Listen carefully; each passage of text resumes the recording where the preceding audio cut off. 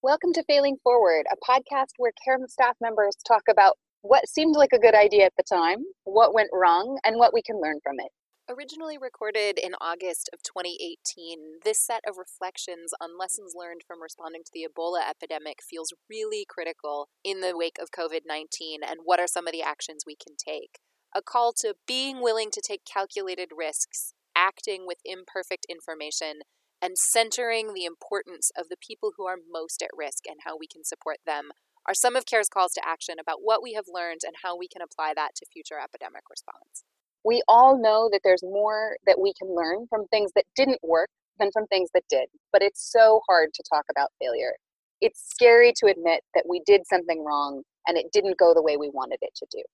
But when we don't talk about failure, we miss the opportunity to learn from what we did and to get better the next time. So with that in mind, Reshma Khan and I are interviewing Andresh from CARE UK, who's going to talk to us about Ebola and what worked and didn't work in that response and what we can learn from that moving forward. Thank you so much for joining us this morning. We're really excited to talk about failure. Can you explain who you are and what you do first? My role is executive director, but it's basically the programs and policy director, the operations side, if you want, and the program quality, policy, advocacy, etc. No? Can you tell us a little bit about the example you've chosen? Most recent examples for me, it's usually linked to management and management at distance and working from headquarters with country offices or partners. And there are a couple of examples there. A lot of those really have to do with communications and in emergencies, how do you react and how do you work with your teams? Being the default position that your immediate thoughts sometimes are your own headquarters and then maybe less about the country offices and distance. No? Both if the emergency happens in your own country here in the headquarters or there. No? Tell us a little bit about the context of the specific failure you have in mind. This was a very significant crisis, the Ebola crisis a few years ago, not 2013, 14, particularly in West Africa, and how from the perspective of a headquarters and having offices, country offices and partners, of course, in the affected countries. No? So that was the context. Big crisis, was a big emergency response. Arguably, the northern members and organizations were a bit slow in responding for a number of reasons, but the main one probably because this was a totally different type of emergency. It wasn't the traditional or the more common natural disaster kind of thing, earthquake, etc. It wasn't a conflict, violent conflict. So it was health related, but of course it's much more than just health, poverty, etc. But the way the epidemic expanded and the way people got infected and the level of deaths, especially towards the beginning of it was unprecedented, no? And people didn't know, we were not prepared really in general as a sector, I would say. So what went wrong? A number of things. We know we need, especially in emergencies and humanitarian responses, risks need to be taken in the best interest and in the end of the affected population and affected partners. But because, of course, you could see the levels of risks were really high, like example, people losing their lives and losing their lives in ways that getting infected in ways that were not very visible. I think organizations became very risk averse. They were really concerned about the impact at home. I'm talking about northern countries, for example. There were, for example, flight cancellations, companies that stopped traveling there, people who have been there had troubles to come back to their countries or travel to other countries. So there was a lot about us and thinking, okay, how this may impact us. And then sometimes losing a bit the focus on actually those that are mostly affected are living in those countries, in the West African countries, Sierra Leone, Liberia, Guinea. So that was another thing, putting ourselves too much into the line and then start feeling and acting as if we were the ones at most risk when clearly we were not. And then the third one, I suppose, in organizations that had country offices there, etc., of course, there were starting to be travel bans and it was risky to visit and very high risk to visit at some point. But maybe signs of solidarity and accompaniment and proving that we were there were not very clear or most of the time. And the focus, again, is in your immediate staff. I do remember our teams demanding for more information. What's happening in Sierra Leone? What are we doing? But actually distracting maybe with all the right of our staff to know what was happening. The reality was that those mostly affected were not here in the UK, but over there. And a lot of energy was put maybe in informing and keeping people informed here where maybe more could have been done or should have been done over there. So how did you move past it? What did you do to correct that? A number of things. First, recognizing that we were not prepared. That's an important thing.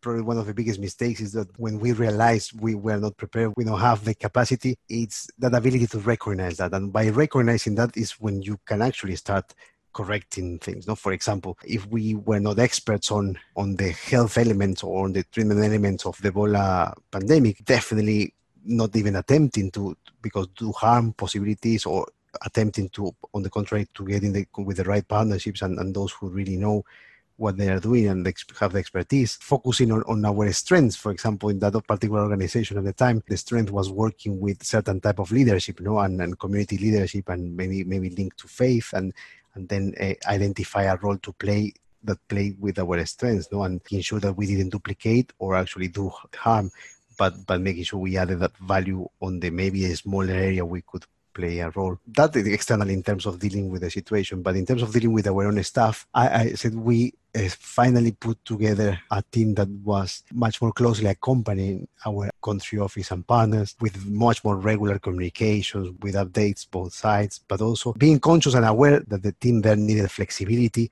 So some of the policies needed to change. For example, we had very strict policies in terms of teams moving out to different areas. There were bans about people leaving to certain affected areas in the country, but people had families there, and they wanted to be there, they needed to be there, so we need to understand that and correct that. Many people in the country office didn't work from home, and this idea of working in the office, so the practice needed to of course, be much more flexible to accommodate to the new needs, and prioritizing visits when appropriate, but also particularly from senior management, because many times, of course, we don't want to be there just visiting for our own information or experience, but many times in situations like this, having the presence of senior management means taking a risk, yes, but an informed risk, and demonstrating that you are there in solidarity, trying to understand and support is very important. No? So we may have been a bit slow as well to respond in that sense.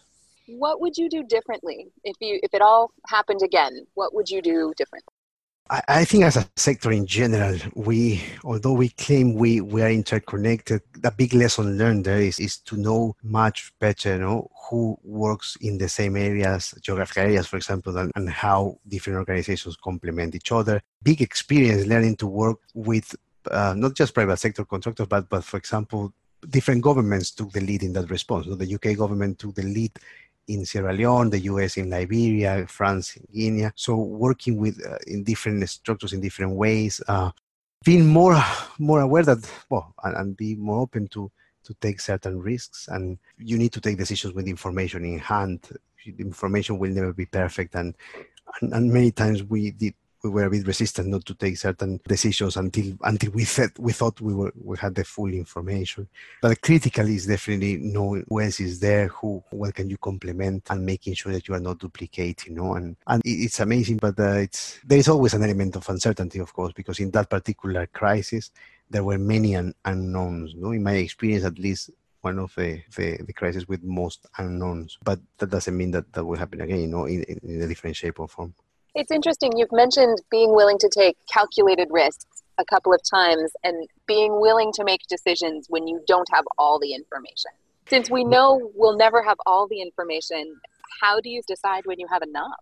That's the judgment call, and that's why, in a way, this whole conversation is about failing. And we keep saying we need to be innovative, we need to be creative, but in order to be innovative and creative, we need to have certain licenses to fail. So in a way, I think the biggest fear in order to take those decisions is potential consequences. Now, it's even more difficult in this case because the potential consequences were actually life-threatening. So in this case, Ebola, because the way the epidemic move and infections, etc. Clearly, this was an extreme situation. Now, doesn't mean that will never happen again, but I would say if in that extreme situation we were able to take certain decisions, I would say in more normal, in more regular situations, we should learn to be less afraid of that mistake if you have tried as much as you can to get the information available and assess what you have in hand. Of course, you can always double check, you can discuss, but there is a moment when you need to know, look, we cannot keep delaying this decision, we need to act. How do you think about the consequences of making the decision versus the consequences of not making the decision or not taking the risk?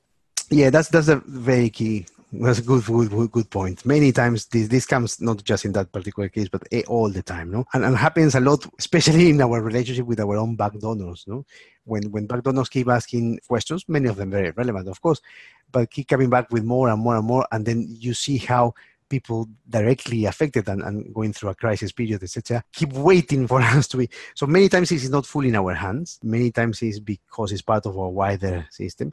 But actually, exactly your statement is what is in now nowadays in our minds. No, it is in the end. For example, the humanitarian imperative is to save life of those directly affected by the crisis who cannot cope with that particular emergency. So not acting, it may be a much worse consideration. Which in the end, I think that principle applied quite a lot in the maybe second phase, if you want, of that Ebola epidemic. I remember constant conversations with, I remember the UK government, the military establishing those hospitals, etc. They may have lacked some of the good practice, if you want, but they needed to be operational. Because another 2 days, another day meant a large number of more people losing their lives. So what is one action that you'd recommend to other care people based on this experience? It was your statement rather than mine, but I fully agree.